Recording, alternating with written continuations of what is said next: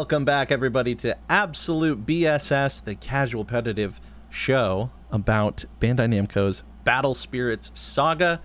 My name is Cameron. And my name is Eric. And I'm sorry that we didn't have the consistent upload like we have been. We've been basically uploading every week, and I was sick last week, so it is my fault. I take full responsibility. So I'm sorry that we're falling behind in spoiler season, but we're back today.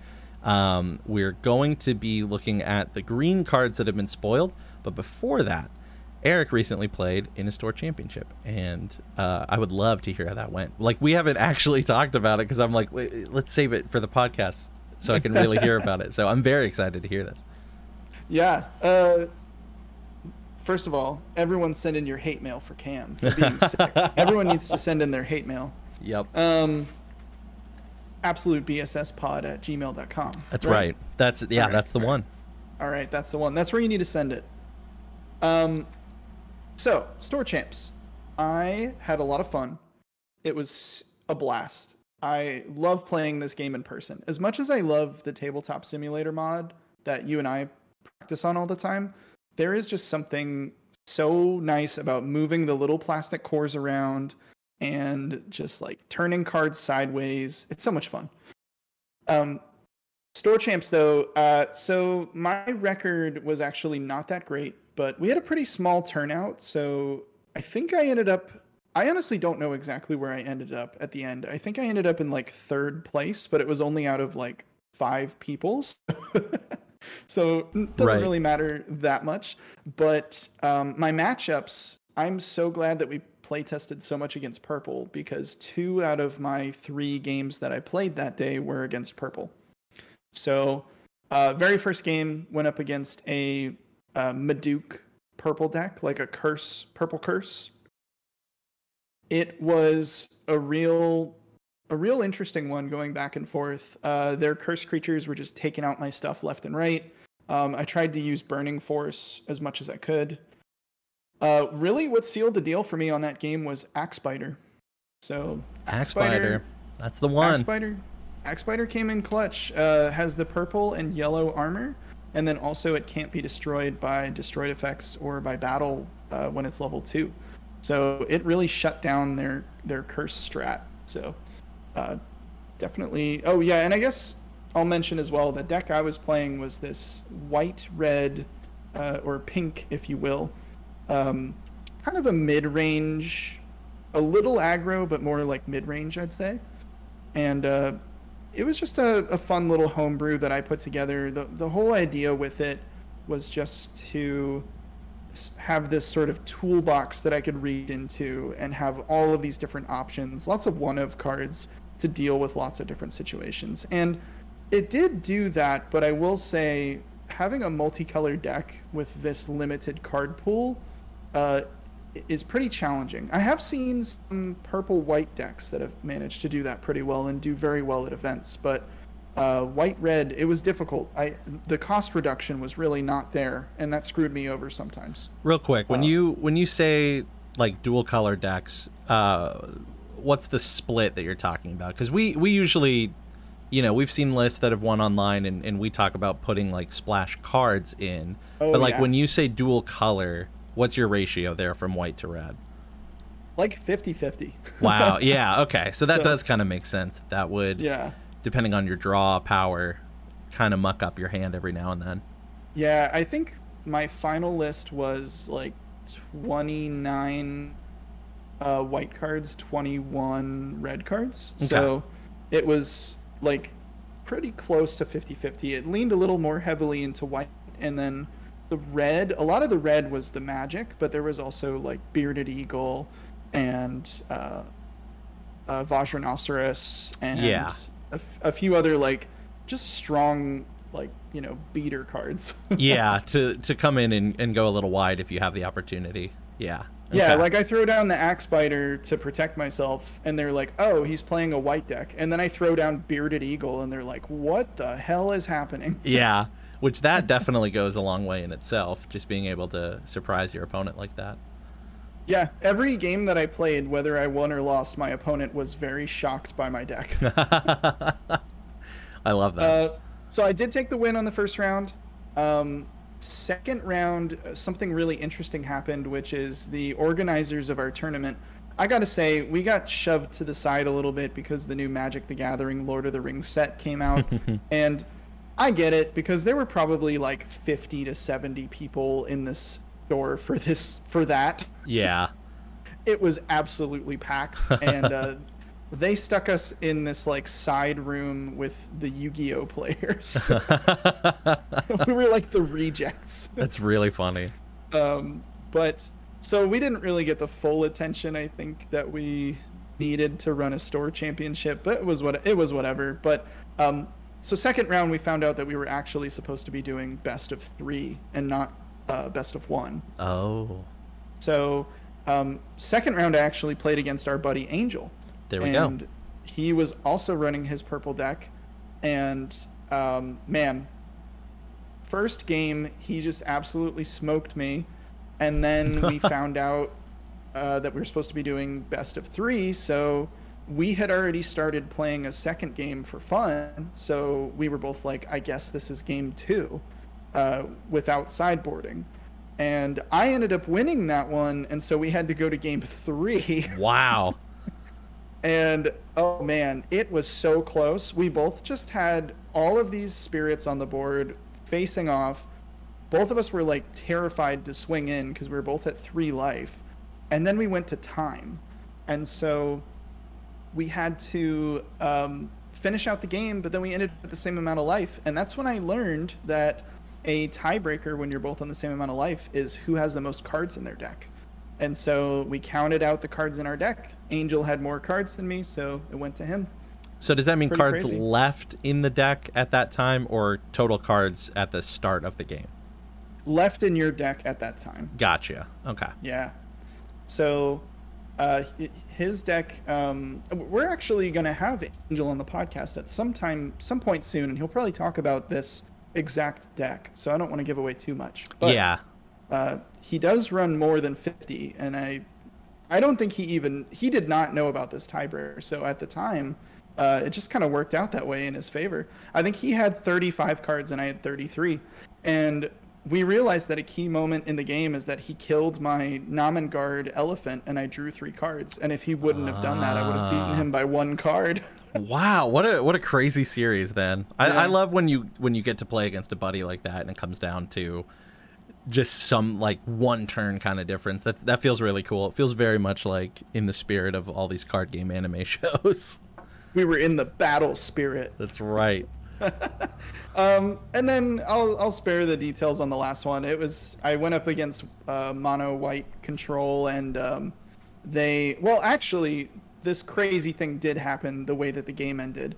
They had built up a double elk board. Wow. But I had managed to get really aggressive with my red spirits, but then they drew into Absolute Ice Shield. They shielded when I swung in, and then they double elked me for the win. Because the way that elk works is, so if your opponent doesn't damage your life, then your elk makes them move a core from their life into their reserve, or maybe their trash. Can't remember which, but the way that it works with Ice Shield is that it doesn't, because Ice Shield puts the life back, the elk does not recognize that you lost life. So essentially, Ice Shield plus elk equals automatic elk trigger, and they had 2 on the board and I had 2 life left, and that's how I lost. That is brutal. Yeah. I wonder if there are going to be cards in the future that affect your opponent's set burst card. I think there definitely will be. There has to be, right? There has to be. And I wonder how that'll play out. Like, does everyone just have to respect that their burst could get removed? Do you just start playing with like your burst in your hand, like Ice Shield in your hand, and like not setting it? Right. Which Angel has done before. We talked to him about that psychology, and maybe moving forward that is kind of the move. Yeah, he's done that to me. Him and I were playtesting as so we'll have him on later to talk about this, but he ended up going to a grand open this past weekend in Ohio, which is made the top super exciting. 25%, I think, if my math is correct. Yeah, he did really well. I'm really excited to hear about all of his matchups. Yeah, but me too. one thing that he did as we were training for that, leading up to that, was he did sometimes just hold back the ice shield, and you had like you would swing in, get really aggressive, and then he'd flash in the ice shield, and you're like, oh, crap. Yeah, I had no idea that you had that. A really big brain move there. Yeah. That I never would have done. You don't get the life back, but you still end the battle after that battle ends, or you end the attack step after that battle ends. And so, like, if somebody doesn't think that's going to happen and they're all in, you just leave them wide open. Yeah, that's very, very cool. Something that I'm going to have to look at a little more often, especially because I only own one ice shield in my whole collection. So when I use that card, it has to be very thought out and important and pivotal. So you have no other choice but to make big brain moves with it. Exactly. So I'm keeping that one in my toolkit in the back of my mind. Sweet. Well, I will say, even though I didn't place like first place or anything, it was still a lot of fun. Angel actually ended up getting second, so that was super cool. Yeah. I wasn't really too bummed about it. There wasn't really much at stake. I still got my store champ packs, and I got like some cool alt art cards. I got a sword angel, which is pretty sick. That is cool. I love that. Yeah. So all around fun time. Wish you could have been there. It would have been a lot of fun. I know, me too. I missed that one, and then obviously I missed the Ohio tournament. But yeah, I'm hoping to get out to some more events too, play physically, like we were talking about. Because we played a couple of nights ago, which is going to kind of segue into our green conversation.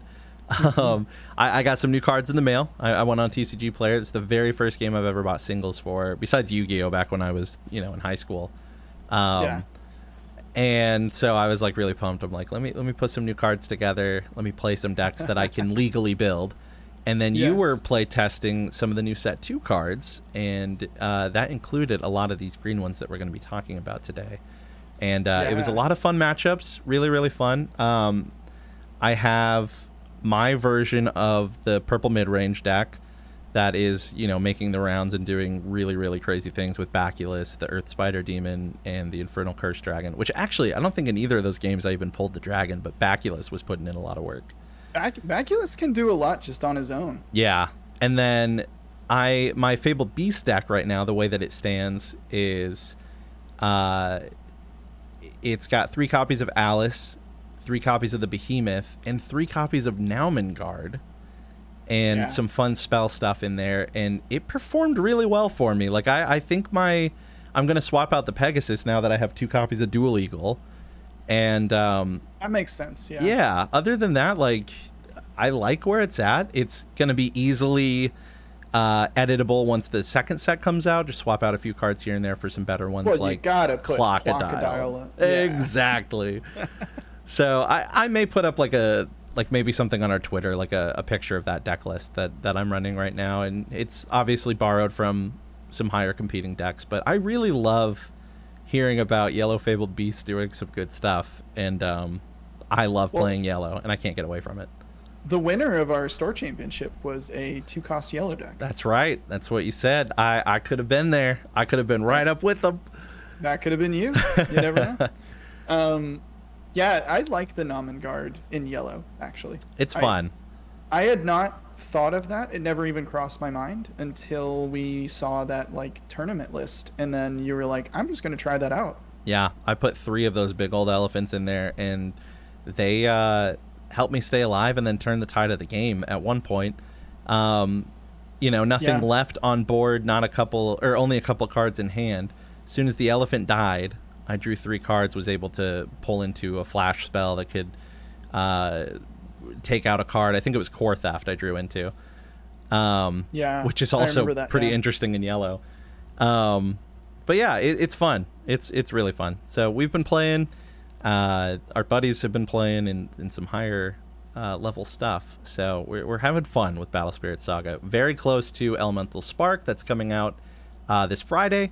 And of course, the second set coming out in July 28th, I believe. So we're gonna shift focus here, start talking about these green spoiled cards that you can find at Battle Spirit Saga on Twitter. They've been having a blast. Or I guess it's at BSS_TCG. But they've been releasing a lot of these spoilers, and I'm very, very excited to look at green, especially after playing against some of these green cards. So do you want to kick it off, Eric? Yeah, let's start things off. Let's talk about it. All right. Let's start things off strong with Fluffmingo. Mm-hmm. Fluffmingo is a 2-cost, 1 reduction prey bird. It's green, as you were saying. All of the cards we're going to be talking about today, maybe not all of them, but maybe all the not ones all that we're of going to be them. reading, Yes, are going to be green. We may reference some other colors. In fact, I know I will. Yeah. So Fluffmingo, 2-cost, 1 reduction, prey bird, spirit, level 1, 3,000, level 2, 5,000, and that's for 1 core and 3 cores, respectively. And it's just a regular textless spirit. I think that this is a really solid textless spirit. It has the same stats, slightly different stats, but almost the same stats as Bullet Ray for white. Is it better than Bullet Ray? Bullet Ray is 1 and 2. Ah, okay. So slightly not as good. So Bullet Ray is 1 core for 3k at level 1, and then 2 cores for 5k at level 2. Okay. So Bullet Ray is slightly better, but I still think this is really good. I think it's if you draw this opening hand and maybe you lost the dice roll, you have to go first. I think you still want to see this.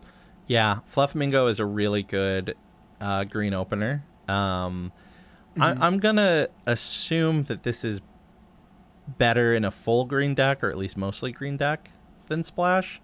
But the 2-cost is great. I could see slotting one of these or a couple of these. Like if I'm really going for 2-cost rainbow aggro, it's Flamefish, Bullet Ray, and Fluffmingo for me. Yeah, I think if you're splashing, you might as well just play the Bullet Ray. Yeah, I agree. Yeah. But yeah, it's a pretty cool card. Texas, like we said, Prey Bird is an interesting trait that I'm excited to see more of. Yeah. That's really all I have to say about it, actually. So if you want to talk about our next Prey Bird, speaking of. Yes, this one has really cool art. This is Shrike. This is a 5-cost, can be reduced by 3, Prey Bird Green Spirit card. It's just a samurai sparrow looking kind of thing. He looks so cool. I really like him.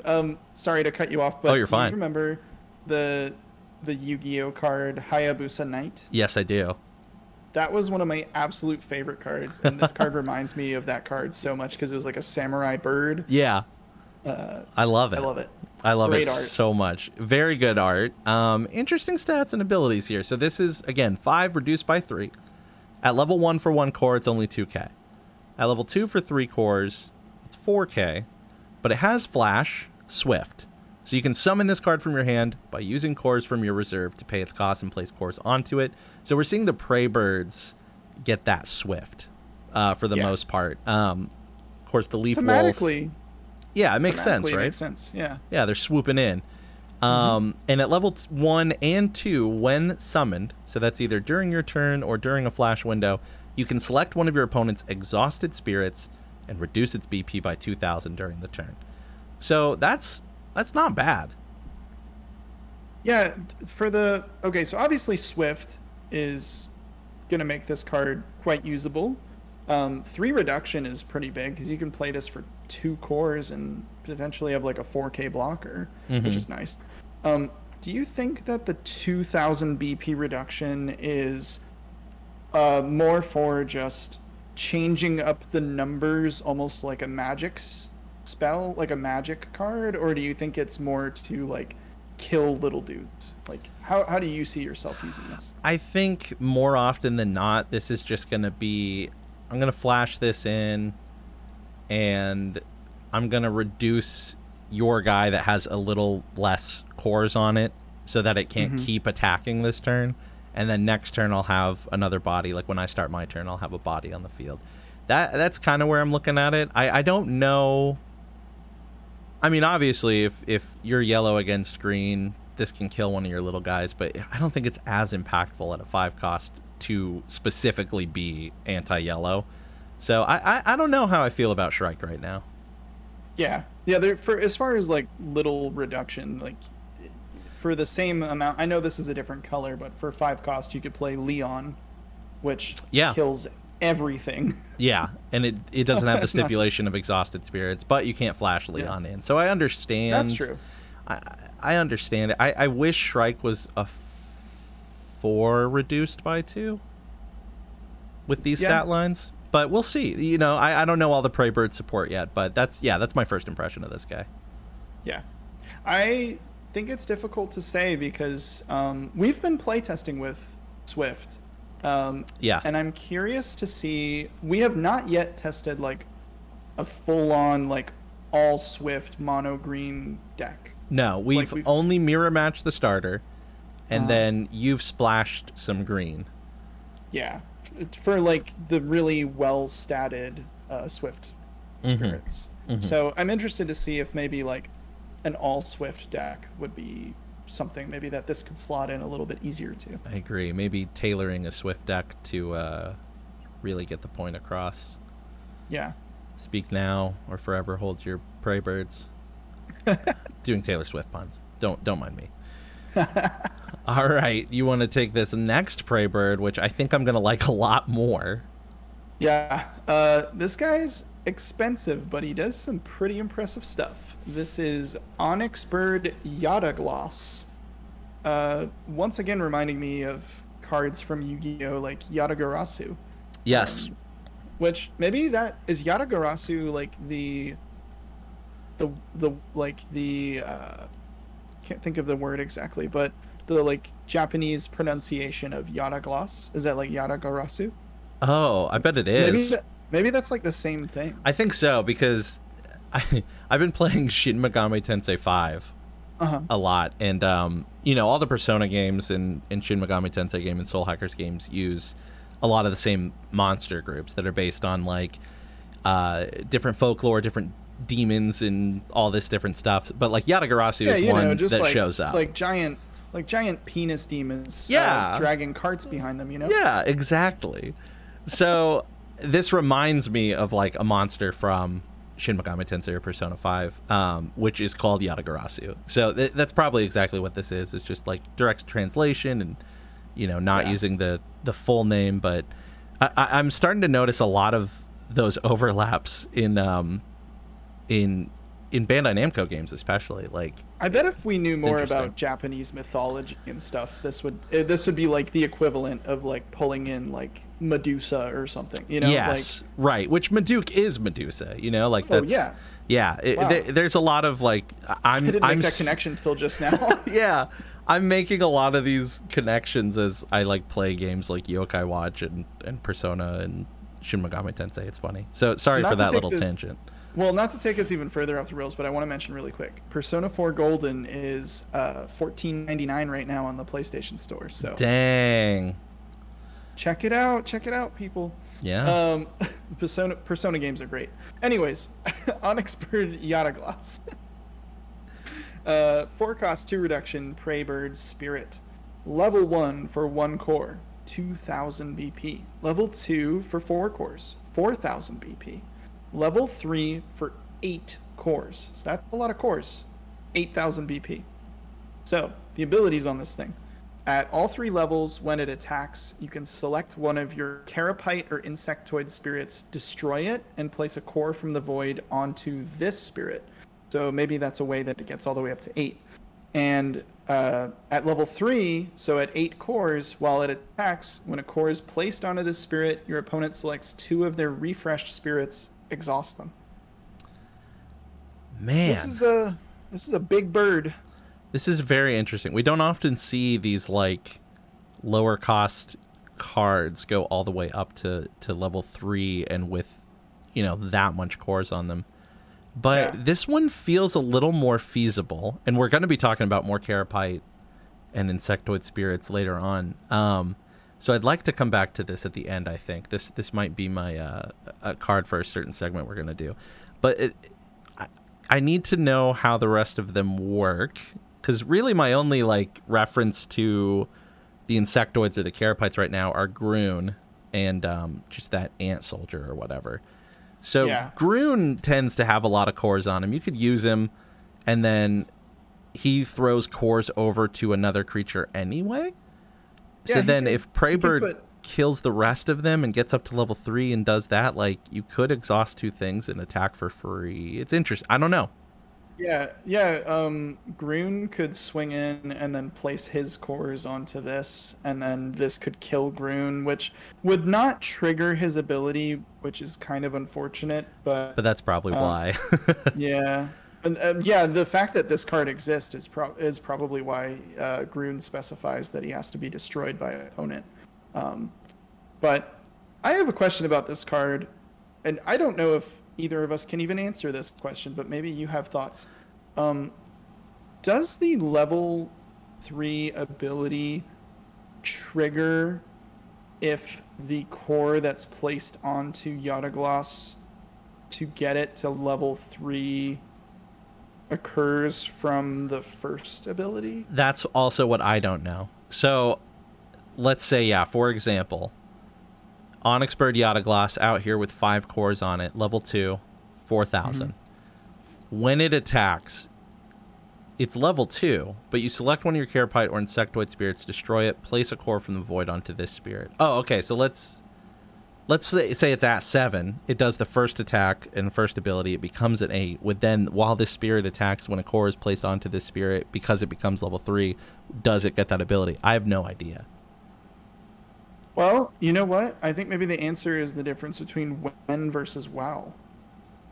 Yeah. Oh, that's a very good point. Because the first ability says it triggers upon the attack being initiated. The second one just says the whole time it's attacking. Right. So that includes flash windows for like that little spell where you can put a core from the void onto a card. So you could also do it that way, that core growth or whatever that card is. Yeah. Man, there's going to be a whole section in the FAQ about this card. I think so, which is interesting. But yeah, so once I'm just dumb, I don't know. Once we get clarification, I think this could be a really good card. But yeah, I'm not sure how to answer that question yet. Multiple cores is the spell I was thinking of. 2 cost, 1 reduction, magic burst. When opponent resolves a spirit's when summon effect, you can select one of your opponent's spirits and exhaust it, and then play its main cost. Oh, so it's not a flash. Never mind. Oh, okay. That doesn't even work. Well, we'll figure this card. Yeah. I definitely think this card could be good. I just, like you said, I think I need to figure it out, which I like that. I like a nice little puzzle. I do too. It's fun for deck building, and that really scratches an itch as a Keyforge player, like being able to deck build and think about these scenarios and these like magical lining up of the stars, like, oh, if Groon attacks and then puts 3 cores on Onyx Bird, then Onyx Bird attacks, it gets up to 8, and then it gets to do this. Like, that's really fun for me. Yeah. So, I'd like to come back to Onyx Bird for sure. Well, let's move on to the next one. Let's do it. Because we got some more Prey Birds to talk about. Yeah, we do. This is the big one. This is the X-Rare Prey Bird, Eternal Phoenix Tokuwa. 7 cost, can be reduced by 4. Again, this is a green Prey Bird spirit. At level 1, for 1 core, it has 5,000 BP. At level 2, for 3 cores, it has 8,000. And at level 3, for 5 cores, it has 11,000, which is not bad. That's a good stat line, especially for your X-Rare, especially for a new color. This thing seems really neat. And maybe these abilities might make it sound niche, but I think it also works on its own. But just in case, there's some cool stuff here. So at level 1, 2, and 3, passively at all times, this spirit gains 10,000 BP if your opponent controls a Void Lord spirit, which we've briefly touched on. As I was reading this, my eyes grew very large and then shrunk again as I got to the end of the sentence. It's like, wait a minute, what? What's going on? It's very conditional that this thing would buff up 10k, but it is an answer to Void Lords, which, if you're going to introduce cards like the Void Lords, you have to have these answers. And so that's what we're kind of talking about in the last episode. So I love seeing this card because I think it's good as a green, but then it's also good in that edge case, like your opponent is playing Exodia. You know what I mean? Yeah. So yeah, if they're playing those big Void Lord, if somebody's playing your King Charles Void Lord deck that you were talking about, I'm gonna build it.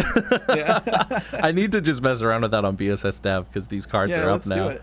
Yeah, why not? But yeah, so that's the passive 1, 2, and 3. At level 2 and 3, so 3 cores and up, when this spirit attacks, your opponent selects one of their refreshed spirits, exhaust it. So your opponent gets the choice, but that's still really cool.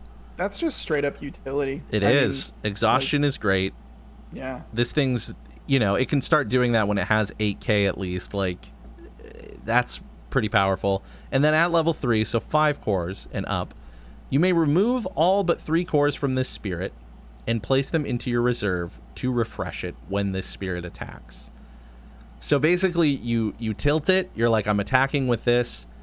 It's 5k, but I'm going to remove all but 3 cores. So during this attack, it's 8k, but then I'm going to stand it. Is that right? It'll be 11k, and then it'll drop down to 8k, right? When, though? Like before that first attack? Oh, when the spirit attacks, you remove all but... Oh, yeah, you're right. So you have to have it level 3 before you declare the attack to get the refresh. Yeah. But you're sacrificing 3k to make it to do that. But what you're doing is throwing cores into your reserve. So this is kind of a cool... It's a May. It's utility. Like, this Phoenix is a Swiss Army knife because you don't have to do that. You can attack it as 11k. But if your opponent's side of the field is already lowered, or if it's level 2, level 3 attack, exhaust their only creature, you're gonna use the remove all but 3 cores, hit once for life, and attack again for life, and you could flash in something to attack again for life. I think this is a really cool card, and so far, if I was going to build a mono green deck, it's these Prey Birds with some Carapace support. Eternal Phoenix is neat. Yeah, seems pretty solid. I definitely like cards that just passively do good stuff while it's already a good card. Yeah. I also think Naumengard is a perfect card in green decks as well. Yeah, you could really... Swift decks. Yeah, well, because then you get those cores, and then you just swift stuff in, and you also can refresh. Yep. So at the end, even if it dies on your opponent's turn, you're still getting 3 cores from the void into your reserve. That's enough to flash in most of your green swifts. And then if you have it and it attacks during your turn, before you even go into your opponent's turn, you're getting that extra refresh step, and you can just bring in the hordes. It's cool. I'm like already theory crafting here with the Prey Birds and the Naumengard. I love this Eternal Phoenix card. Yeah, I think even if Eternal Phoenix doesn't fit into your deck for some reason, if you're playing green and Void Lords become a thing, I think you're going to want this in your sideboard. Yeah, but I still argue that if green is your primary color here, at 7 cost, 4 reduction with that stat line and that growth, I'm throwing this in. It's time. Still just a solid card. You're right. And it exhausts. It exhausts things. Yeah. Even if you're going for like, a totally different build, like these insects we're about to get into, I still think it fits. Yeah. Well, let's great transition there. Wait. Oh, I guess this next one is a Prey Bird. You want me to? Yeah, we have one more Prey Bird here. This is on Myoji Kingfisher. On Myoji. Fun fact, Kingfishers are my favorite birds. Oh, really? Yes. So you're a big fan of this guy. I think this guy is super cool. The art is really neat. I like how it's almost this, very, what's the word I'm looking for? It's almost like a watercolor painting. Yeah. Like old style, like Japanese style painting. It kind of looks like this could come out of Legend of the Five Rings.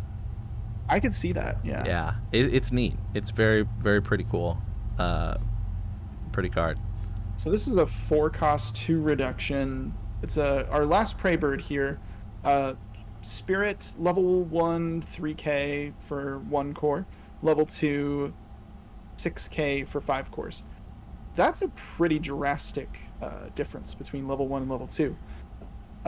It has one ability, which is Swift. So you can summon it at flash speed from your hand by using cores from your reserve to pay its cost and place cores onto it. I like him. A lot of these Swift cards, the way they're balanced to be able to bring them in a flash window, is that usually their level 2 is ridiculously high. But that's not what you're looking for with Swift anyway. You're either swifting in a chump blocker or you're swifting in a body for your next turn. So that's fine for me. I think I would still slot in a couple copies of this.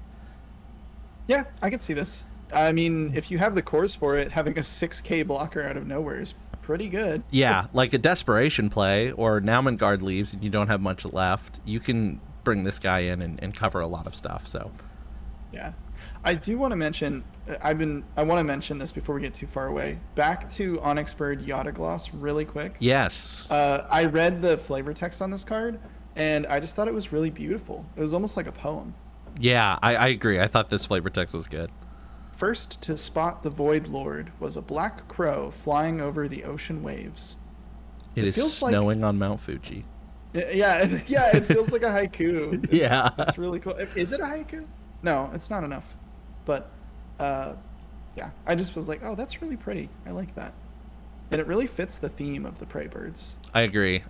I really like birds. As you could probably tell by me just saying casually, fun fact, my favorite bird is kingfisher. Yeah.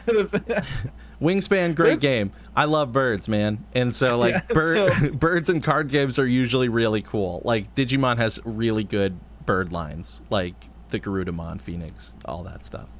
Well, I think thematically the birds are pretty tight. Like, the Swift ability, and I know it's not restricted just to the birds, but the Swift ability on the birds is cool. Yep. Like, thematically just fits them so well. I really like it. I agree. All right. So this next one, we're getting into the Carapace groups. So these are going to be in the air. Yes. And now we're going into the ground. We're going into the hive, baby. Get your hive mind caps on, because these, I think, are gonna be kind of like floody. You know what I mean? Yeah. This will be interesting. I'm excited to hear how these all work, because again, I've been avoiding these spoilers for green. You're in for a treat. I'm so excited. So this is a really gross insect treat.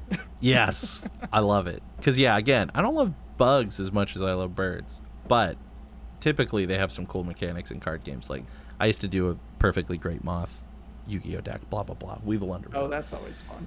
So the first Carapace we've got here is a 2-cost, reduced by 1, Emerant Man. It's a Carapace Spirit, level 1 for 1 core, it has 1,000. And level 2 for 3 cores, it's 3,000. And it's got a similar effect to something we've seen before in Grune. When destroyed by opponent, very important there, place a core from the void into your reserve. So it's ramp. It's a chump block. Your opponent's not going to want to throw in and accidentally destroy these things. It's not going to want to burning force all your Emerant Mans because you get to ramp. This is such a cool card. Yeah, I dig it. Yeah, that was my immediate thought. I was like, oh yeah, go ahead and burning force this. Like, go for it. Like, please. Yeah, I might throw Emerant Mans into my 2-cost Fabled Beast stack because it ramps. It's not a bad idea. It's not a bad idea.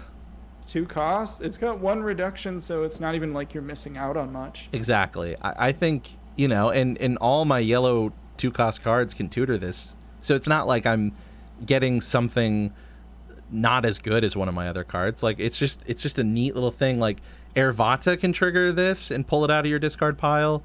Prince Pentan can see it on top of your deck. And Friezatal recognizes when it gets destroyed. So I think there's a lot of utility inside and outside of green with Emerant Man. That's actually Friezatal makes this card bonkers, because you just put 1 core on this little ant and then you swing in, and now your opponent has to decide. Yeah. Do I take a hit to my life, or do I let you draw a card and ramp? Yeah. That's nuts. Friezatal says during either attack step. So that means if it gets destroyed by your opponent, Draw a card when one of your spirits that cost 2 is destroyed in battle, and then you get that core from the void into your reserve. It's ludicrous. I think the correct answer there is almost always going to be to block it, but man, does that feel bad. Right. Feels really bad. Flooding the board with these little Emerant mans. Oh, I love it. Well, you're going to like this next guy. Ant-Man General. Whoa, we're seeing tokens? Sorry for the spoiler there. Yeah. Oh, baby. We are. Have you seen the other tokens in this set or no? I've not. Okay, I'm not going to spoil it then. There's other cards that give you tokens besides the ants. Okay, I'm going to have to go looking. Yeah. Don't look right now. Man. No. This is... Oh, man. Now I'm way more excited about these than the Prey Birds. Yeah. Already 2 cards in, I'm into it. Okay, go for it. Sorry. Ant-Man General is a 3-cost 2 reduction Carapace. Beautiful. Level 1 for 1 core, 1,000. Level 2 for 2 cores, 3,000. So pretty small stats here, but OP. He's mighty in other ways. Level 1 and 2, when summoned, you get to summon one of your Ant-Man tokens. So this is going to be a green 0-cost Carapace token with a level 1 of BP 1000. And so tokens need the cores. Yes, so you do have to put 1 core onto the token to keep it alive at BP 1000. Yes, and it comes in exhausted. And token cards come from outside the game. Place cores onto them from either your field or your reserve. Very cool. Yep. It's just like summoning. It's almost as if when you play Ant-Man General, you're also playing at the same time a 0-cost ant token that comes in exhausted. I love that the physical card game space... I'm going to try not to go on too much of a tangent, but I love that like the ideas that have been introduced in digital card games over the last few years are now being introduced in physical games in such a cool way. Keyforge is doing tokens. You just play the top card of your deck face down. Each deck is assigned a token, so that card is that token. And Shadowverse Evolve, which is getting an English release later this weekend, has a lot of these tokens that come into an area called the EX area, which is basically just like in the digital game, it would create tokens that go into your hand. So that's public information. So in this game, you just load them up in this EX area and you can summon them from there. And so like it's that really neat thing of like, how do we make it feel like you're just animating something out of the ether and putting it in here that doesn't have to be in your main deck? And this is a really great way to do that. And I'm just super into it lately about all these games that are feeling like digital games, but in a physical space. Because like you even said at the top of the show, playing physically, like in person with someone is always going to be better and more fun, in my opinion, than playing digitally. So getting those digital elements in a physical game only increases the creativity and the fun of a game like this. So I'm really excited to see tokens in set 2. Yeah. The other reason I like, you were talking about creativity. The other way that you can get creative with tokens, other than just in your deck building, is I love that you don't have to play like official tokens for stuff. So I'm definitely gonna like be searching around on Etsy or maybe even making something myself to make like fun little ant tokens. Yeah, Magic always has really fun creators on Etsy making token cards. And that's really fun. And, I guess Magic has been doing that for a long time, like tokens. But still, I just, man, yeah, it's super fun. So we're going to have anime waifu ant tokens, is what you're saying. Yes. Oh, my gosh. My gosh, wow, dude. Just like you've always wanted. I'm going down such a rabbit hole lately, dude, with all this stuff. All these games are killing me. Yeah, well, we do have an ant waifu. Speaking of which, if you want to move on to do? We do. Oh my gosh! Queen Antrain, step on me. Oh my gosh. Are we gonna have to move this podcast to an explicit section or something? It actually technically is explicit because we say shit like shit, but because we say shit like fucking damn and ass. We're going off the rails. Yeah, I'm not even drinking. All right, neither. Sorry, keep going. I love this. I'm so distracted by Queen Antrain. Oh my gosh. Okay, well, she is the X-Rare Carapace card that we've got in this group. 9 cost, can be reduced by 5. Very beautiful. Carapace green spirit here. Beautiful, lovely queen. This is exactly what I wanted, though, when I heard about these ant creatures, and then I was like, ant tokens, and then a queen, obviously. So, level 1 for 1 core. Let me calm down a little bit. 6K. Level 2 for 4 cores, 12,000 BP, baby. Level 1, solid. That is really solid. Level 1 and level 2, when summoned.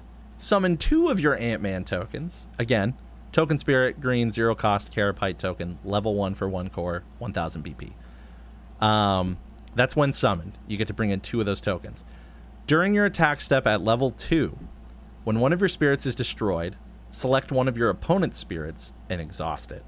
So you're throwing in the little worker ants. Yep. Praying for a chump block, and then you get to exhaust more of your opponent's spirits. And if they don't chump block, your little worker ants are chipping life away for nothing. And that is awesome. Queen Ant Train rules. In the flavor text is kind of funny too. The average lifespan for a queen was 10 years. A city excavated for 2 years would be abandoned a mere 8 years later. Wow. I love this card. I'm gonna do the token thing. That's what I'm about to do with Shadowverse when it comes out. I'm gonna play Forestcraft and do fairy tokens. Now I'm gonna build Carapace deck and BSS and just do the same thing.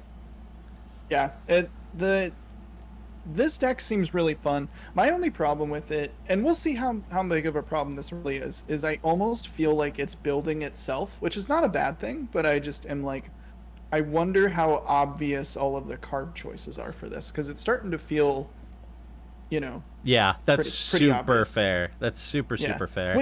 Which is kind of fun, though. I think so, because then it all comes down to, like, even if it is a toolkit of 40 of the same cards for everyone who's doing Queen Ant Train decks, what are those other 10? Like, are you putting in Storm Leon? Are you putting in those Burning Forces? Are you putting in whatever? Like, are you leaning into some Swift with your green? Are you leaning into Ramp? Are you leaning into buffing a wide amount of creatures? Do you put Wonderland Alice in this deck? I don't know. I have a nasty idea. What's that? You put in Netherworld Depths, and then if they block, then you draw a card. Oh, and then you're just swifting cards in. Oh my gosh. That's an expensive tech card, but that is hilarious. What if you have Netherworld Depths and the Queen, and you have an Emerant Man? And you swing in. If they block it, you get a core and you draw a card, and one of their things gets exhausted. That's nuts, dude. That's so dirty. Yeah, or if they don't block it, then they just took life from a spirit with 1,000 BP, which is kind of that feels bad. That feels really bad. Oh my gosh. One other key detail here. So I thought this was just part of the tokens, but I think it might just be something to do with Ant-Man General in specific. General specific. His token comes in exhausted. The Queen doesn't say anything about the tokens coming in exhausted. Oh, you're right. Hers do not come in exhausted. Yeah. Good call. Good catch there. So my Queen. Hers come in, and if she's level 2, which, I mean, it's only 4 cores to make her 12k, so I think you're doing it. Queen. Like, I think you're almost always... I mean, I guess you might be... She does cost 9, but she has 5 reduction. Like, yeah.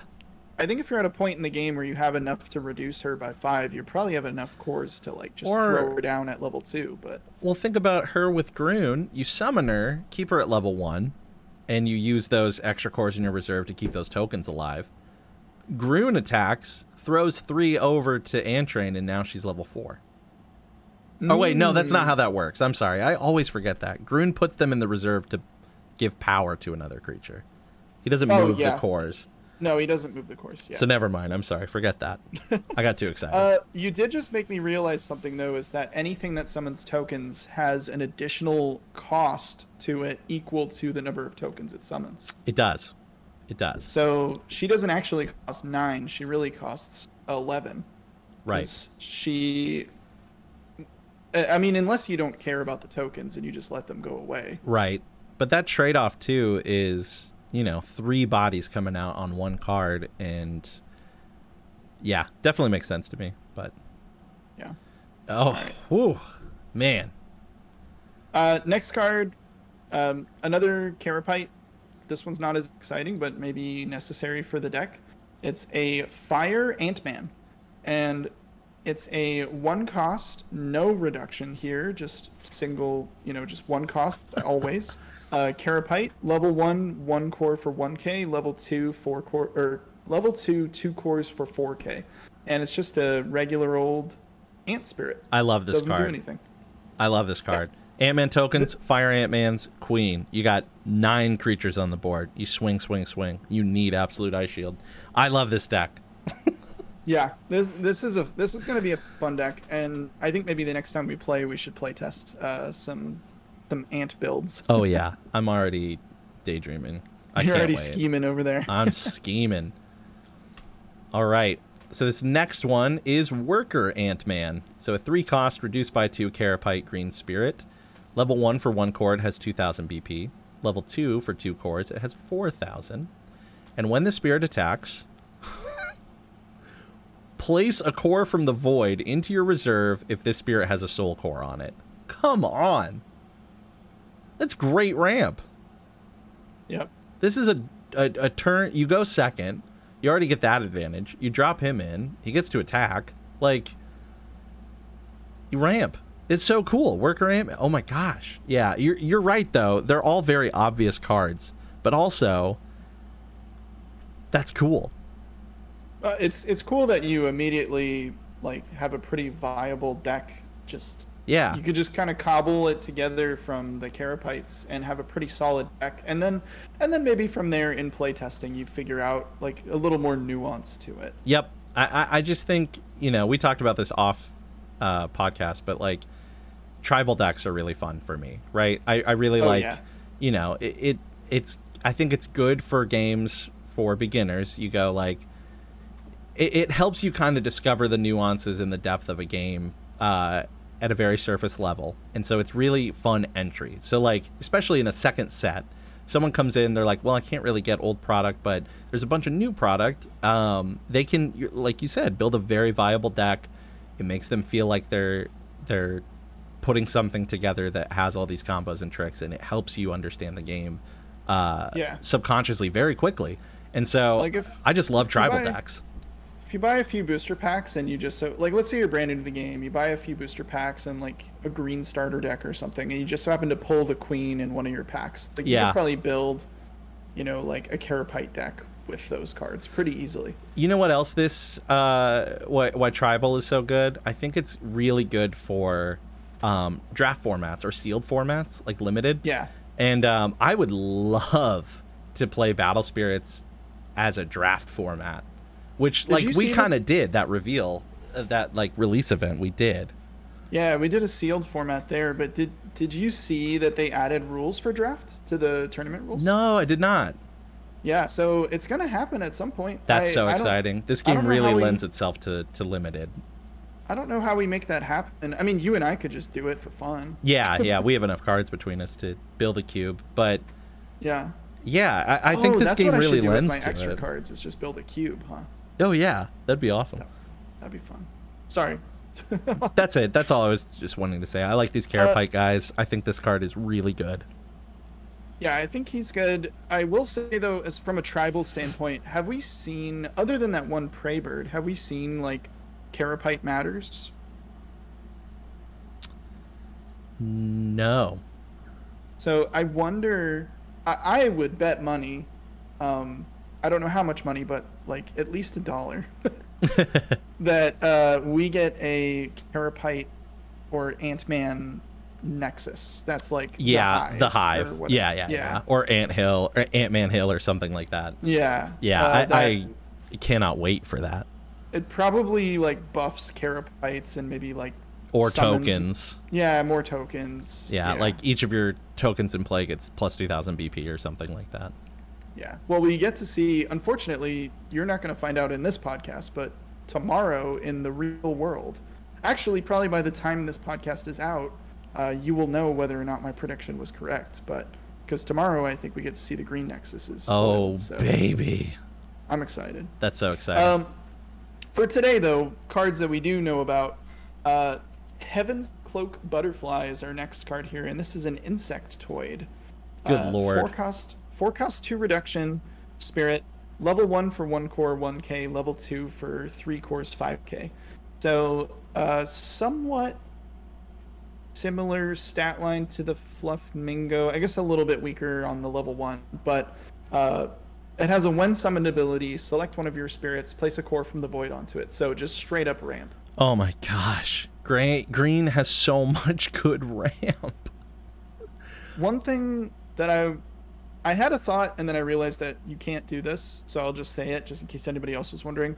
It costs 4, so I was like, what if you're going first and then you play this as your first turn play? Can you put the core onto it? But the when summoned ability, it has to at least be level 1 in order for that to happen at all. So level 2 though, yes. Yeah, I mean, sorry, turn 2. Yeah, if you're going second, yeah, you can do that. You can pay 4, put a core on it, and then place another core. So you immediately if you're going have second, an extra core. Yeah, if you win the die roll or however you randomly decide who goes first, like, and you decide to go second, and you see this in your hand and you kept it, like, that's a pretty solid starting move to the game. Yeah, during your turns in that game, obviously depending on the matchup, you're 2 cores ahead of your opponent from the get-go. Yeah. On the ramp. That's nuts. Yeah. All right. I'm a little upset that you get to talk about this card because I really love it. Yeah, I know you like this one. This is a really fun one. I'll read it and then you can talk about your experience with it because you have played this against me. This is Mushrantula. Great name, great card art. Very cool. 3 cost, reduced by 1, Insectoid green spirit card. Level 1 for 1 core is 2k. Level 2 for 2 cores is 3k. Level 1 and level 2 when summoned. If you spend a soul core as part of the spirit summoning cost, your opponent selects a card from their hand and discards it. This card is just brutal. Powerful ability. I never even really thought about discarding cards in this game, but when you start the game with only, 4 to 5 cards and then a 6th card, as in those early parts of the game, having to discard cards out of your hand is tough. And in later parts of the game, having to discard cards out of your hand is tough. So I'm worried about mill and hand discard becoming a really big thing. Green blue decks are going to be so mean. And it all starts with this little guy right here, Mushrantula. The game that we played was extremely unusual because both of us had so many freaking cards in our hands. Yeah. You were playing Netherworld Depths stuff, and I was playing Blessed Cathedral yellow stuff, and yeah. It was drawn so many cards. But in those first couple of turns, though, I was down to nothing in my hand. Only Naumengard kind of flipped that back over for me, which again is why I really will sing the high praises of Naumengard in yellow decks. This card is very, very good. I definitely think it's worth playing, but it is a little situational. I think that if your opponent has 3 or fewer cards in their hand, playing this is very impactful. Yes. If they have maybe 5 or more cards in their hand, then it's kind of they probably already have something they would be okay discarding. And then of course, if they have no cards in their hand, then this card is just a dead card. So. Yep, and it's kind of expensive for bad stats in late game. If you top deck this towards the end of the game, you're not happy. Yeah, I like this ability though, so for me personally in my play style, I would still play 4 of this. And then probably in the late game just not play it if it's not relevant. But I mean, if your opponent has a single card in their hand and then you play this, ooh, that's brutal. Yeah. Feels bad. I dig it. All right, I'll talk about the next guy here. This is Armor Tree Deity Herek Dinas. This thing is nuts. Yeah, it's a giant Hercules beetle that's like a tree. Yeah. It's huge. Very Kuwagamon from Digimon, that line. Yes. Oh, I love Kuwagamon. He's Hercules, cool. Kabuterimon, stuff like that. 7 cost, and it's reduced by 3. Insectoid spirit. This is also an X rare, so this is the X. Another. Well, I guess it's not the queen was a Carapace X rare, and this is an Insectoid X rare. So maybe I'm wrong about the deck. Maybe it doesn't build itself. Maybe there's like two different routes. There's like full on Carapace, and then there's full on Insectoid, and then there's like Carapace Insectoid. Yeah, like little Um, flashes of both. yeah. Well, so uh, this this guy seems pretty good. So first off, the stats: level 1 for 1 core 6k, level 2 for 3 cores 7k, level 3 for 4 cores 9k. Very solid stat line. At both level 2 and level 3, during either attack step, all Insectoid and Carapace spirit cards in your hand gained Swift. So you can, at flash speed, summon Carapaces and Insectoids from your hand. Very, very cool thematically, because it just means like play this dude, he like rustles up the forest, and then all these bugs start swooping into your opponent's face. I am so in love. Yeah, this is cool. This is definitely, like I was just talking about, like Insectoid or Carapace matters kind of card. Yeah. This card is so cool. The stat lines are honestly really fine. You're not trying to swing in with him and get him killed, but really he's just there to let you swing in the chump blockers and bring in your queen and bring in your tokens to go wide and stuff like that. Yeah. But then he also has that level 3 ability. I'm sorry, I cut you off. Yeah, when this spirit attacks, place 1 core from the void into your reserve. So Which lends he's itself also to those rampant. swifts. Yeah, like it's cool, and especially with some of the other exhausting cards in the Carapace and Insectoid list, like there are opportunities where you can open up a lane for him to attack, and you get that void, and then you can flash in another character, attack again. It's cool. I think there's like, yeah, a lot of different routes you can take when building Insectoid Carapace decks now. But I think both of these X rares go hand in hand in the same deck. Yeah, I totally agree. I think you could. I think you could. So I guess I'm retracting my earlier statement. So if you've already left an angry comment about this, I'm sorry. Yeah, I think maybe the Carapace. Maybe it's not as simple as it just builds itself. Maybe, yeah, like there are multiple lanes for you to go. Yeah. Like I could definitely see leaving this out of my deck if I have a very like Carapace specific strategy that like even just him not being a Carapace would kind of mess with my strategy. Right. Um, but yeah, I think he's pretty solid. It kind of reminds me a little bit. The Queen and this guy kind of remind me of playing like the armored dragon dude and the elephant in white. Like, Yep. They're kind of like, for the moment, if you're building that type of deck, there's not really much else to put at your top end. So they're pretty obvious choices. Right. But they're also very good. So it's not like you're really like upset about that. Yeah. Well, in that yellow deck list that I got the inspiration from, they were running 2 Nauman Guards and 2 Dragon Ships. Yeah. So I understand that. I understand being like, I'm going to top deck an 8-cost white card and be able to play it. Which one is more impactful? I'm not sure. So I'm going to have both. And honestly, they both kind of work. So yeah, in this deck, it's like you're getting to the same thing, right? You want your Insectoids and your Carapaces to be ramping for you and to be in your hand. And then either the Queen comes in and floods with tokens, or you draw Armor Tree Deity Herrick Dynus, who comes in and lets you flash in your little Carapaces and Insectoids and continue to ramp. I think, a 2 of each in a green deck could be pretty good. And then you sideboard 1 more copy of each. And depending on your matchup, you take 1 out and put the other one in. Yeah, I could see that. Yeah. I like them. I definitely dig it. There's one more. Oh no, there's a couple more actually. Yes. So this is Emerald Pincer, a 4-cost reduced by 2 Insectoid Green Spirit. Level 1 for 1 core it has 3k. Level 2 for 2 cores it has 4k. So reasonable ramping there. But its when summoned effect at level 1 and level 2 says select one of your opponent's spirits and exhaust it. So you pair that with that guy we just talked about. You flash in Emerald Pincer. You exhaust one of your opponent's spirits. That's good. That's really good. I mean, that could end an attack step. This also works with your tokens. If you have a bunch of them ready, you bring in Emerald Pincer, maybe a couple of them. You exhaust a couple of your opponent's spirits and just send in the worker ants to go wide. Yeah.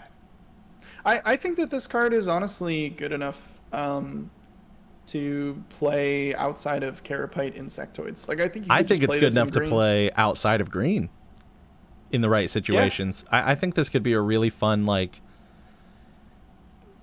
if you're splashing green especially and can get those couple of reductions, this is a cool card to just drop in out of nowhere and be like, whoops, your guy's exhausted. Yeah. The surprise element that you would get playing this outside of green would definitely be greater. I think it's harder to justify that with the stat line, but to your point, if you're doing kind of like what I was talking about earlier, where it was like 30 white, 20 red in my deck. If you're doing like 30 purple, 20 green, this could definitely be that's what I'm thinking. Green. This splashes well in purple with cards like Core Drain, where you need them to be exhausted, or like Dark Knight Mordred, you know. Stuff like that. This card lends to that purple, those situational purple cards getting those situations a little quicker and a little easier. Oh, this could help you get around Namengard, because you could play it, exhaust it, and then when you steal the cores off, well, it would still trigger the when destroyed ability, but at least they're not like refreshing and having this big, crazy spirit on the board. Yep. So I guess, it doesn't really get around Namengard, because as someone who's played with Namengard, you're just as fine with your opponent killing it. So right. But it at least stops them from doing that refresh BS every turn. So true. Man, the art on this next one is so good. Well, I actually was thinking, how do you feel about me going with Flytrap Mantis next? Oh yeah. Do that. And then I'll do that one. And then that way we end on like kind of a big one. Yeah, let's do that. All right. So Flytrap Mantis is another insectoid here. It's a 2-cost 1 reduction insectoid. Level 1 for 1 core 3,000 and level 2 for 3 cores 5,000. So same exact stat line as Fluffmingo, if I'm not mistaken. I believe you're right. The only difference being that it is an insectoid, which is relevant, as are the prey bird subtype, I believe. So it just kind of depends on what you're building. Yep. It's super cool. I like it. The text, it's textless. It references Eternal Phoenix Tequila, and that insectoid trait is what keeps this as technically a different card than Fluffmingo.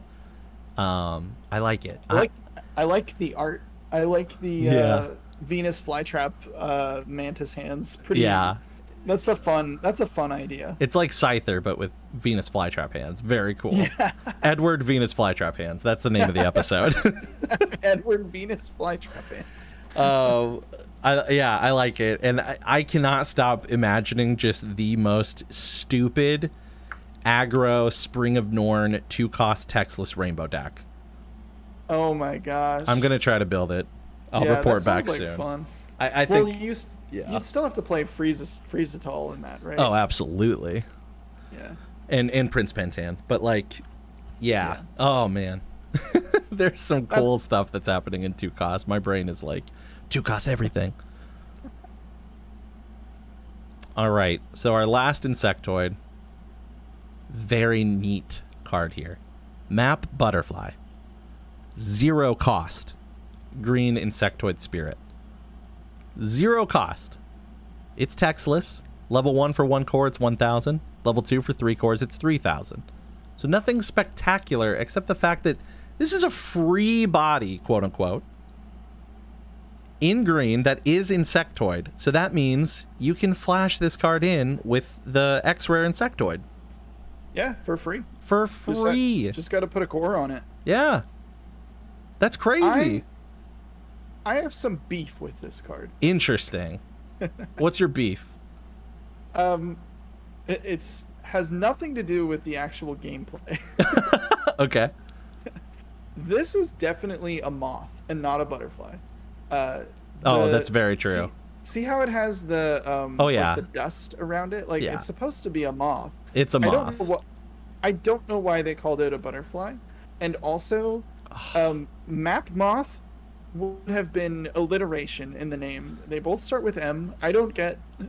Damn, you completely ruined this card for me. I'm never I gonna mean, think about anything else now when I look at this because you're they totally also right. could have they also could have called it like Atlas moth, but I think that's already a moth, like a real world moth. Yeah. But So I just that's probably the bit is that they're instead of Atlas moth, they're like, what's the opposite? Map butterfly, like Green Day, Blue Night. You know, like so they did this to piss me off, yeah, and it's working. God damn it. butterfly beef.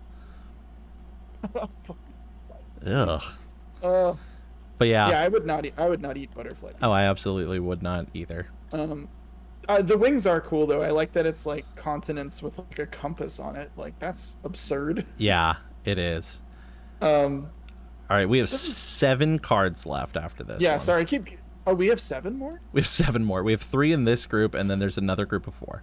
Oh, I didn't even know there was another. Okay, yeah, we better get going. Yeah, we're definitely over, but you know, I'm making up for the fact that I missed our weekly upload. So strap in, baby. We've got 7 more cards I'm to having go. fun. I'm having a So blast. let me know, audience. Let me know, audience. Are you having fun? 'Cause Yeah, I'm having fun. do you mind if we go a little longer, or would you rather us keep it short? Let us know in absolutebsspod@gmail.com or on Twitter Yeah, now or we're on the just YouTube. We're just gonna have to sit here and wait for their response. So. Yeah. Hey, if anyone wants to sponsor us, this is where we could put an ad read in. That's so, right. you know.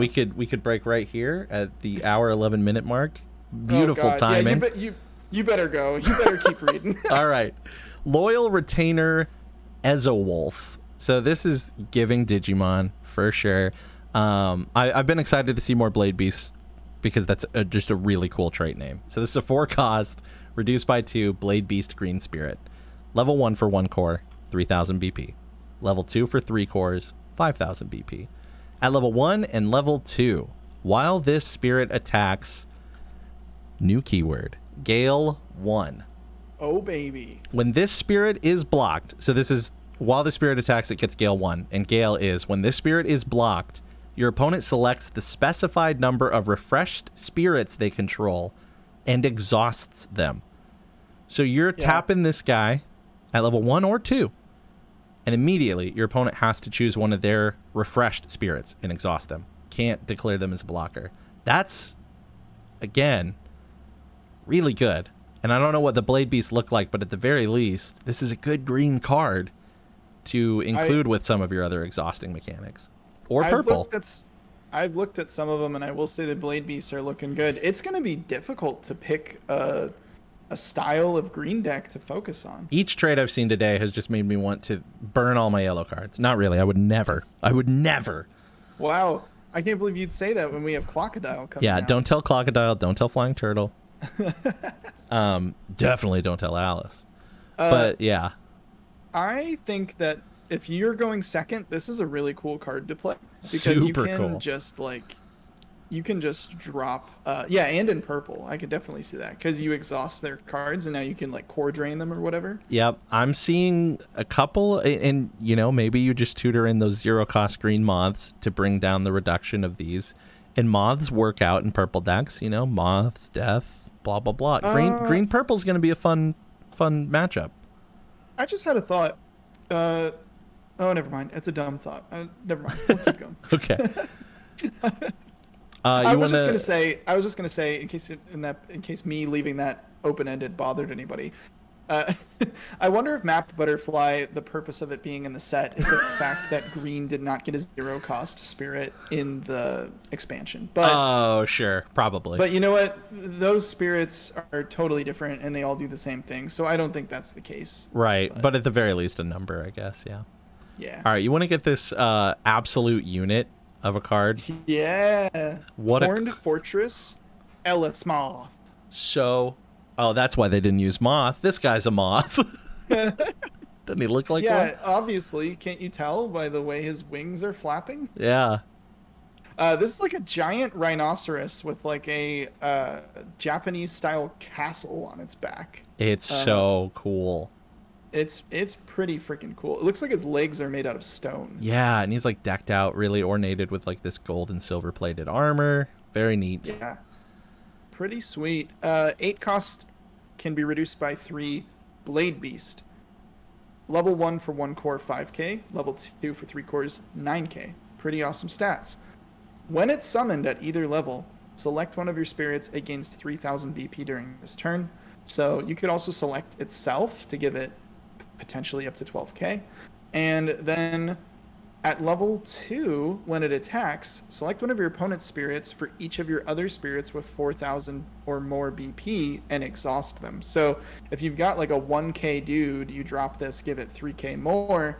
Now you've got another trigger for this second ability here. So a lot of exhausting going on. So Blade Beasts, I'm going to venture and say prematurely because I don't know for sure.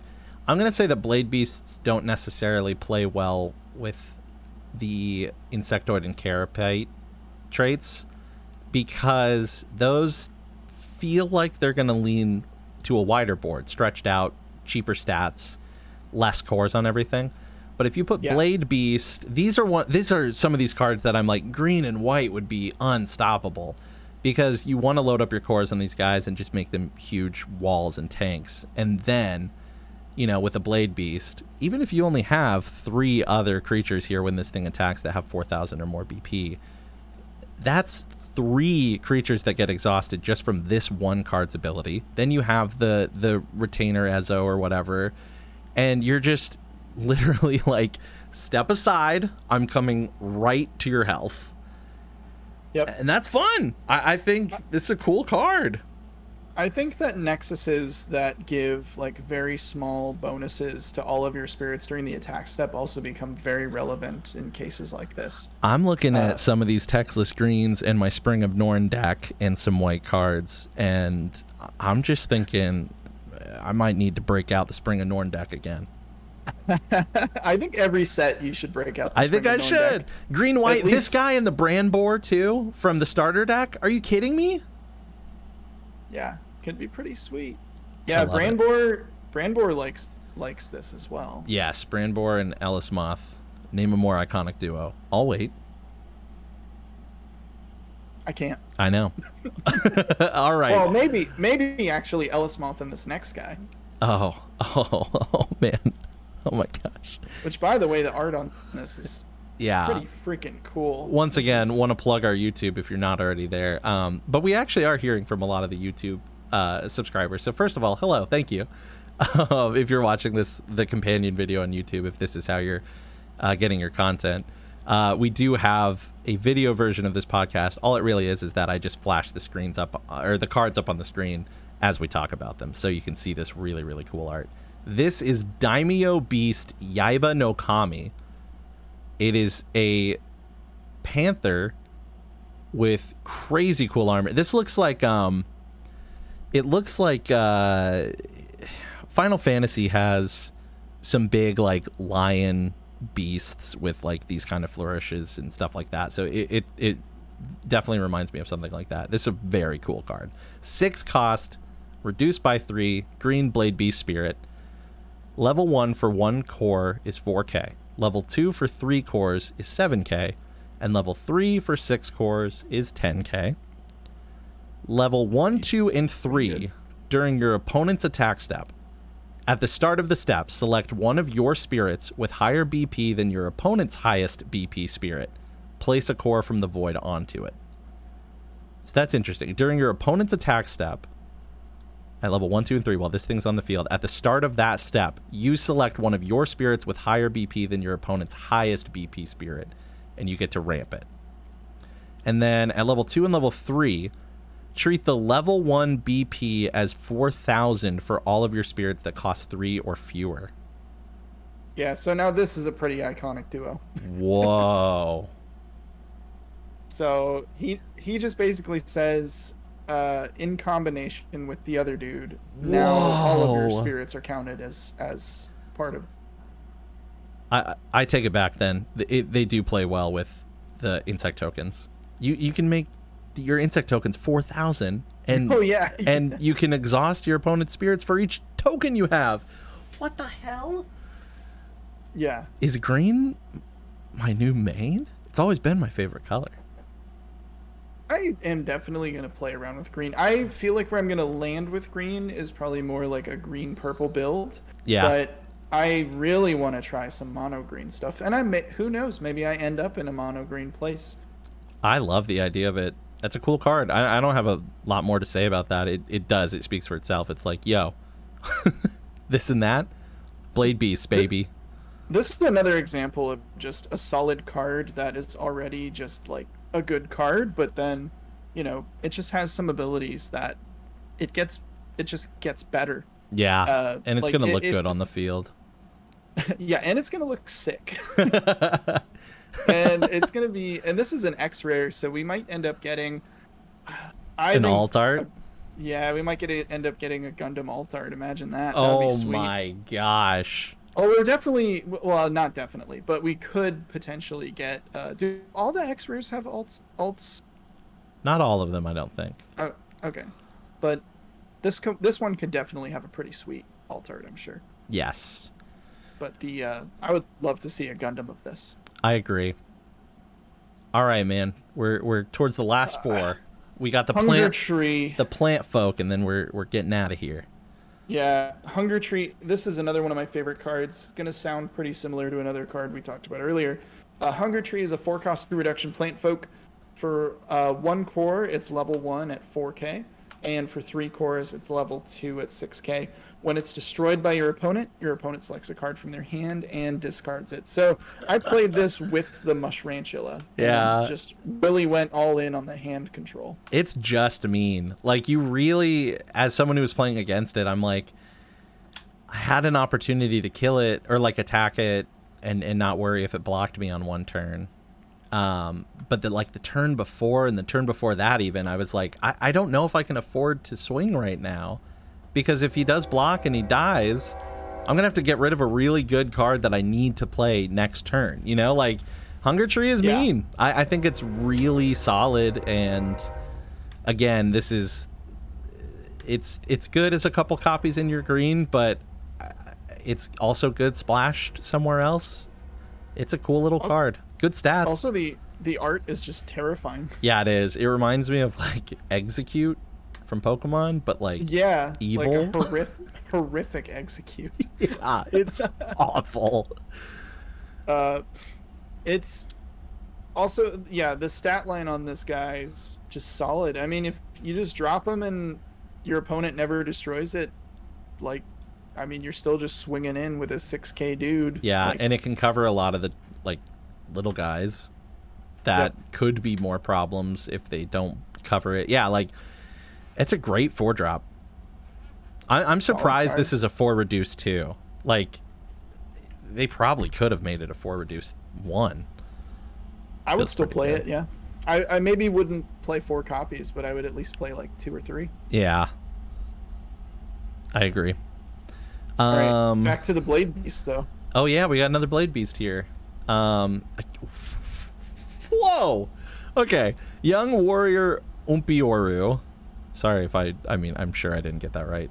This is a 4-cost reduced by 3 Blade Beast Green Spirit, textless, level 1 for 1 core, 5k, level 2 for 2 cores, 6k. So let's recap. So going in the Spring of Norn deck. Spring of Norn, baby. Spring of Norn deck. And at level 1, so a 2-core commitment to play this if you have green on your field. 1 for the cost, 1 to keep it alive. It has 5k. It's already leaning into the other guy, the Blade Beast, the castle guy. You know who I'm talking about. We just talked about him. The 4,000, the exhaust thing. That's nuts. That's a great 4-drop. This rivals Bearded Eagle for me, and as some of my favorite textless cards, or Emperador even. That's neat. Yeah. It's good. You can't deny. I mean, I think if you're playing green, you need to consider do I just play this card just because it's cheap, solid block? Yeah, cheap, solid block, solid attack. Yeah, I think this is an insta add, at least at 2 copies in any green build. I'm gonna be so bold as to say that. I feel conflicted about the art on this card. Yeah, How do you feel about it? It's not my favorite. I want to like it, but also it just looks like he's like, somebody flicked a booger onto my face. Yeah. Like, Well, also he like runs on all fours, so why does he have swords? Does he have opposable thumbs to be able to pull those out?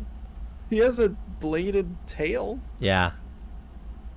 Mean cat. But I don't know if he's like shocked or attacking or. It's kind of like the Mona Lisa too. It follows you with its eyes wherever you're looking at it. It's always looking back at you. Well, maybe we'll get a cool alt art of that guy. I don't know. Yeah. That could be a cool one for a Gundam. Oh, that could be. Yeah. Oh my gosh, this next one is so cool. Loyal Retainer Higumaru. This is like a blade beast. It's a blade beast, but it's like a bear. Like a bear with a sword on its back and like Wolverine claws. This might be... Yeah. Is it a Wolverine? Maybe it's just a Wolverine. I don't know. Maybe. But like, this is one of those like, okay, this might be niche. Do you have like friends that like you're trying to get into something and you're like, if I could show them one card from this game that would completely hook them? Absolutely. Yeah. I'm always trying to do that. Yeah. I have a friend that if I showed them this card, he'd be like, take my money. Let me build a deck around Blade Beasts and this guy is my dude. You know, like card sleeves of this guy. Yeah, this is a really neat looking card. The art is so cool, and this could definitely get a couple people I know into this game. Wow. It's a pretty decent card too. So 3 cost 2 reduction, and it's a Blade Beast Spirit.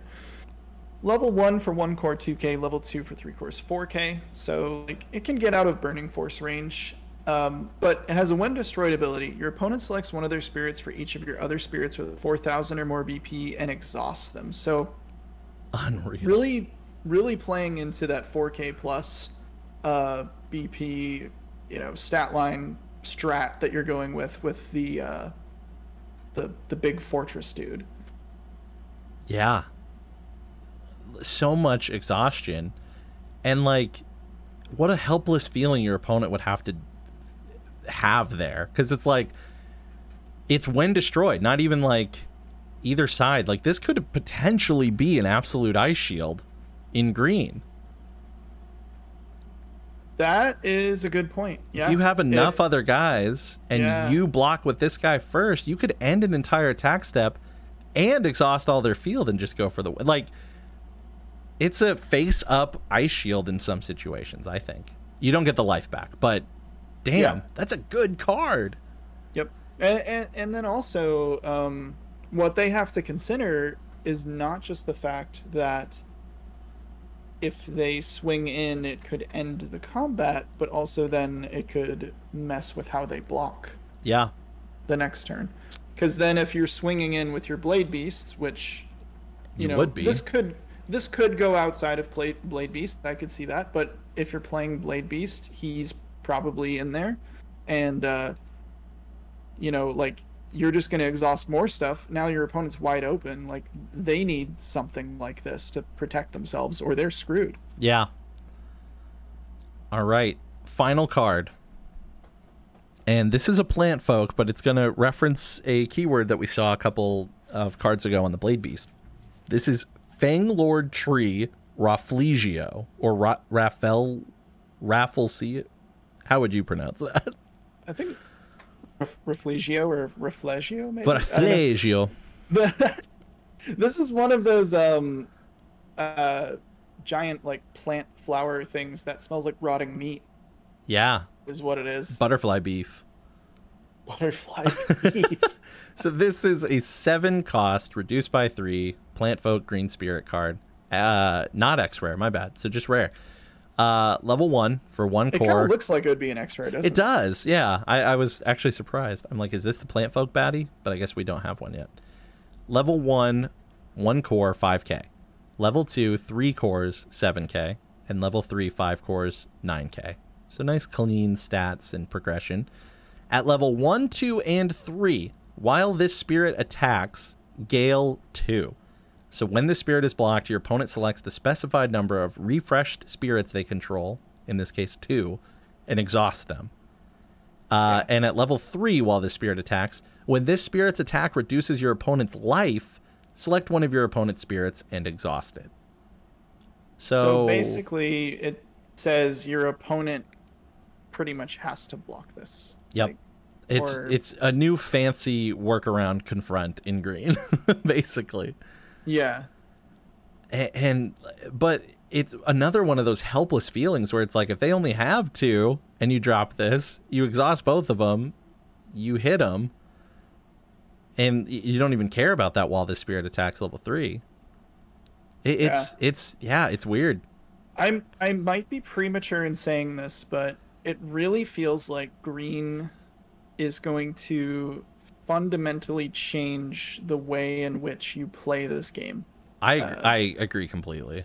Like, and I don't mean that in a bad way. I think that the meta is going to have to really shift and evolve pretty heavily when the set comes out. I mean, I think that was kind of already to be expected, because anytime you get a new, like, you know, injection of like new cards, like the meta is going to shake up because there's new exciting cards to play. But this is not just about like, oh, swapping out some cards in my deck that was already pretty good. This is like, you have to be prepared to, like, if your opponent can exhaust all of your spirits and they have 7 spirits out, what do you do? Yeah, you're dead. Unless, like, I think we're going to see a rise of bouncing. I think we're going to see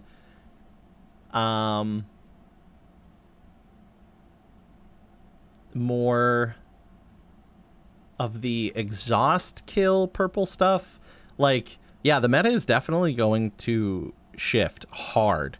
And the thing about a whole new color coming in is it's not a one-trick pony by any means. There, as we've just seen today, there are so many different green builds and green splashes that, this game is just busting wide open as far as like how you play it and how you build your decks and what's going in your sideboard and when you're attacking, when you're even setting a burst card or holding it back, like we talked about earlier. Like, everything is changing. And then we get to do this again later down the road when blue comes in. Yep. And it's blue incredible. Blue is going to have mill and stuff. So I'm interested to see if that changes the deck sizes. Like, do people go all the way up to 60? Yeah, because at first I was like, why is it allowed 52-60 with a 10-card sideboard? But it's going to make a lot more sense once blue comes in, too. I mean, even it already does now with that rule we talked about. When you go to time, it's how many cards are left in your deck. Yeah, I'll let Angel talk about that more when he comes on the show, but that became relevant at the Grand Open for him as well. Yeah. Wow. So I'm excited. I'm just so impressed with everything we've seen in green. I didn't know I could get so excited about all the archetypes in a color. Because, like, the other 4 right now, it's like, I'm not really interested in bounce. I'm not really interested in the Star Dragons. It's a little clunky and confusing for me. Even in yellow, it's like, I don't care about luster. That's not my play style. But green, I'm looking at these and I'm like, what do I do? They're so fun. So, do we want to do that segment we talked about? Let's do it real quick. All right. I'm just going to, this is our first time. We've done this in the past, but now we're doing it as an official segment. So I'm going to say, Cam, what time is it? It's time for Champ or Chump. Woo! Bam, bam, bam. I'm assuming there will be some kind of sound effect in there. Yeah. No, I'm going to leave it just empty. So what we're going to do with Champ or Chump, we're going to give each other one card, and the person who is being asked about that card has to rate it as either Champ or as Chump. Champ meaning they think it's a fantastic card, really solid card. Theoretically, it should be the best of the best, get the champ status. And then if a card falls short, then it's going to be a chump. So, yes. Do you want me to start? I would love for you to start, yes. Okay, cool. I want to ask you, champ or chump on Mushrantula? Mushrantula. I want your opinion on that. I know we've already talked about it a little bit, but I want your full assessment of Mushrantula. I'm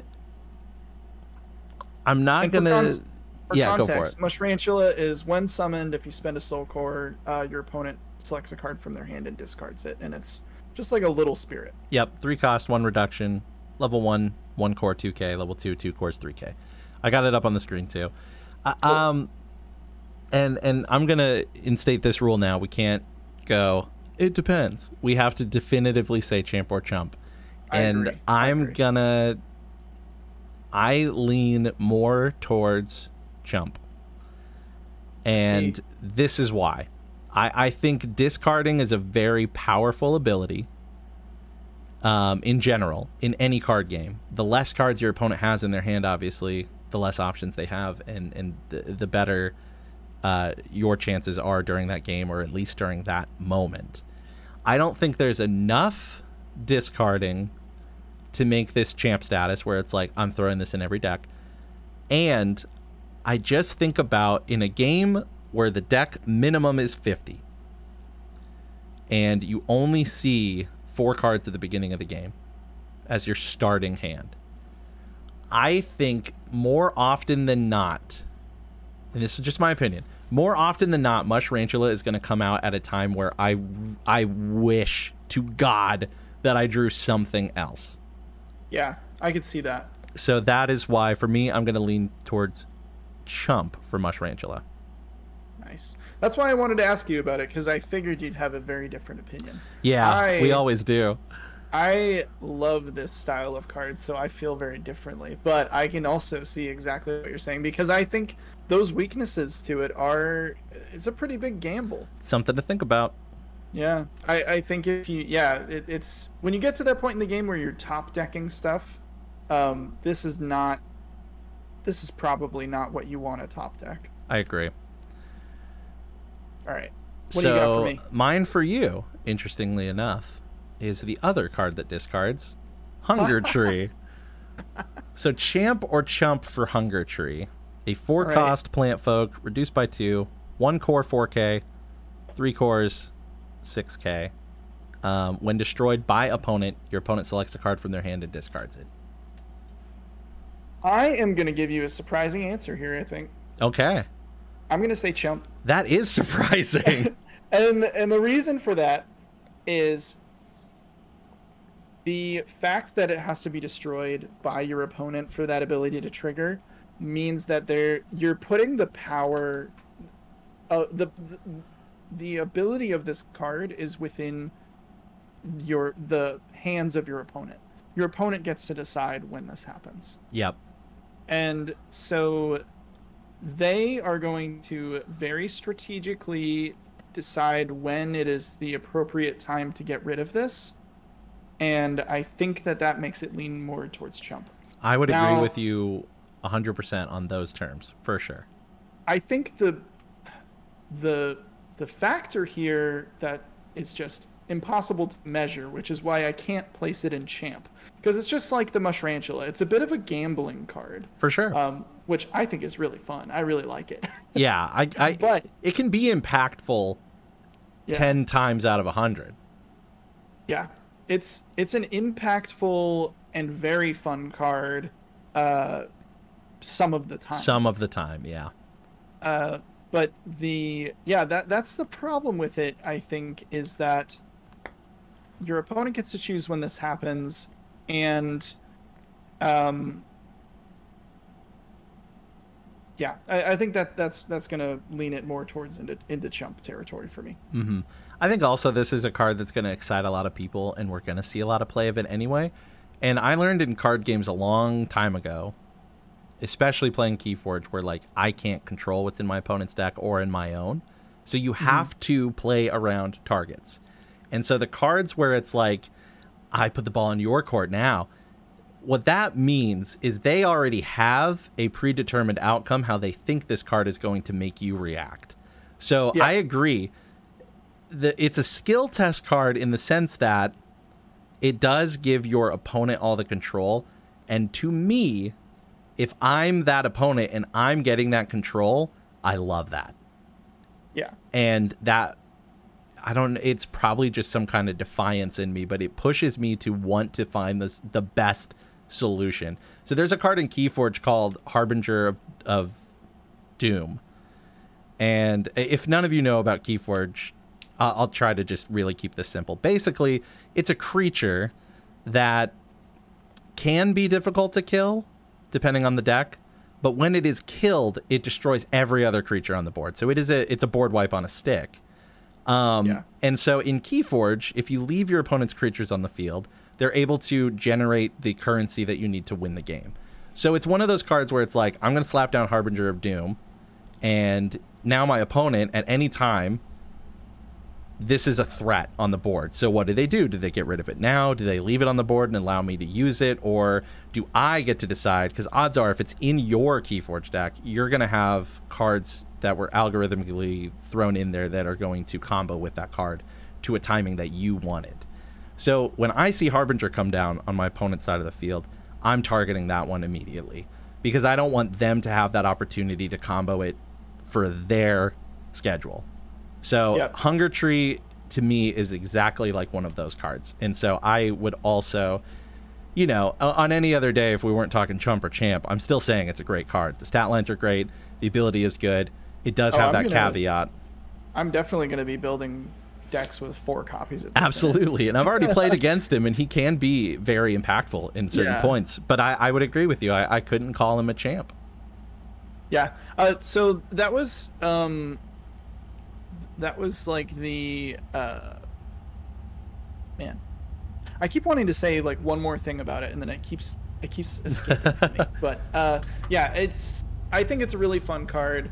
But yeah, I think anytime you're giving that much power in your opponent's hands to make the decision about when this ability triggers. Oh, that's what I was going to say.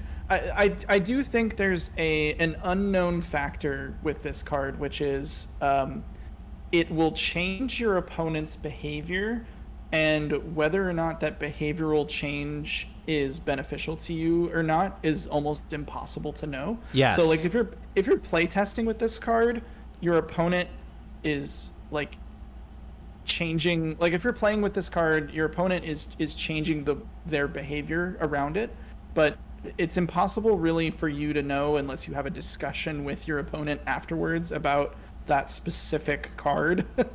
What it was stopping them from doing, or what decisions they made differently because this card was out. So it's a really difficult card to like play test with and know how impactful it really is, because I don't know. I think that also kind of plays into the power level of it, though, in that I agree. It makes your opponent do weird stuff that they maybe wouldn't normally do otherwise. But I talk a lot about skill testing cards for yourself in a deck that like you're building, and you put it in, and it's like, there's depth to this card other than what's just written here, and that's like finding out what it is. But this card gives your opponent that chance to either show that they're maybe a little more experienced with, say, the game itself, or just green in general, or this card. So it's really good at the beginning of a release. It's also really good in draft, I think.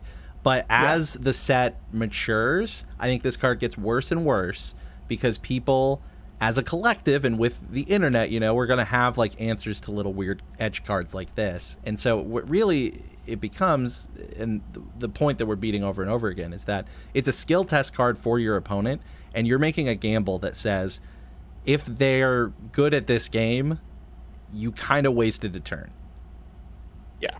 Yeah. If you're going to your fun little, like, friendly local game store, playing some games, like, you might get some really fun wins with this card. But if you're going to like a grand open or something, like, people just play around this. Yeah. Yep. That's it. That's where I think we land with that. I love it. All right. It's a cool card. Green is fascinating. This has been a very, very fun episode. Either sorry for going too long, or you're welcome for going a little longer.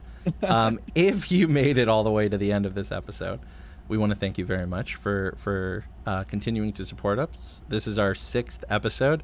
We've gotten over 100 plays on Spotify for the first 5, so that means we're like averaging 20 an episode, so thank you. Thank you to everyone who has participated in the polls on the end of the Spotify episodes. That's apparently a thing that I can do. So if you're listening on Spotify right now, or if you're not and you want to participate, I put up a Q&A and a poll that lasts for a week after the episode is released that you can participate in. And usually it's something like, which archetype are you more excited about? Or do you agree, champ or chump on this card? So if you want to hop over there, I don't know exactly how it works, like if it just pops up while you're listening or not, but check out Absolute BSS Pod on Spotify for those little questions and interactions. Or you can always interact with us on our Twitter, Absolute BSS Pod, and you can email us, absolutebsspod@gmail.com. And you can leave comments on the YouTube version of this podcast. And you can also see all the pretty cards that we're freaking out about, Queen and Train. So thank you to everyone who's listened. Shout out to Queen and Train specifically. Yes. Thank you to everyone who has subscribed to the YouTube and has left some comments. We also have some other videos on there. A gameplay video went up, and someone commented and was like, cool to see some gameplay from you guys. Thanks for your insight. And that's really fun. So, yeah, we would love to keep the conversation going between episodes. And we plan on releasing some more soon. I think the core of this show, and this is something you and I talked about, is we're just trying to make something that we would want to listen to, because I love listening to podcasts about card games I'm into. So hopefully you all are enjoying it, and really appreciate you being here listening. Yeah, absolutely. Well, that's going to do it for this episode of Absolute BSS. You already know where to find us and where to contact us. We'll be back with another episode soon. But yeah, I'm Cameron. And I'm Eric. Thank you so much for listening, and we'll catch you next time. Bye. See ya.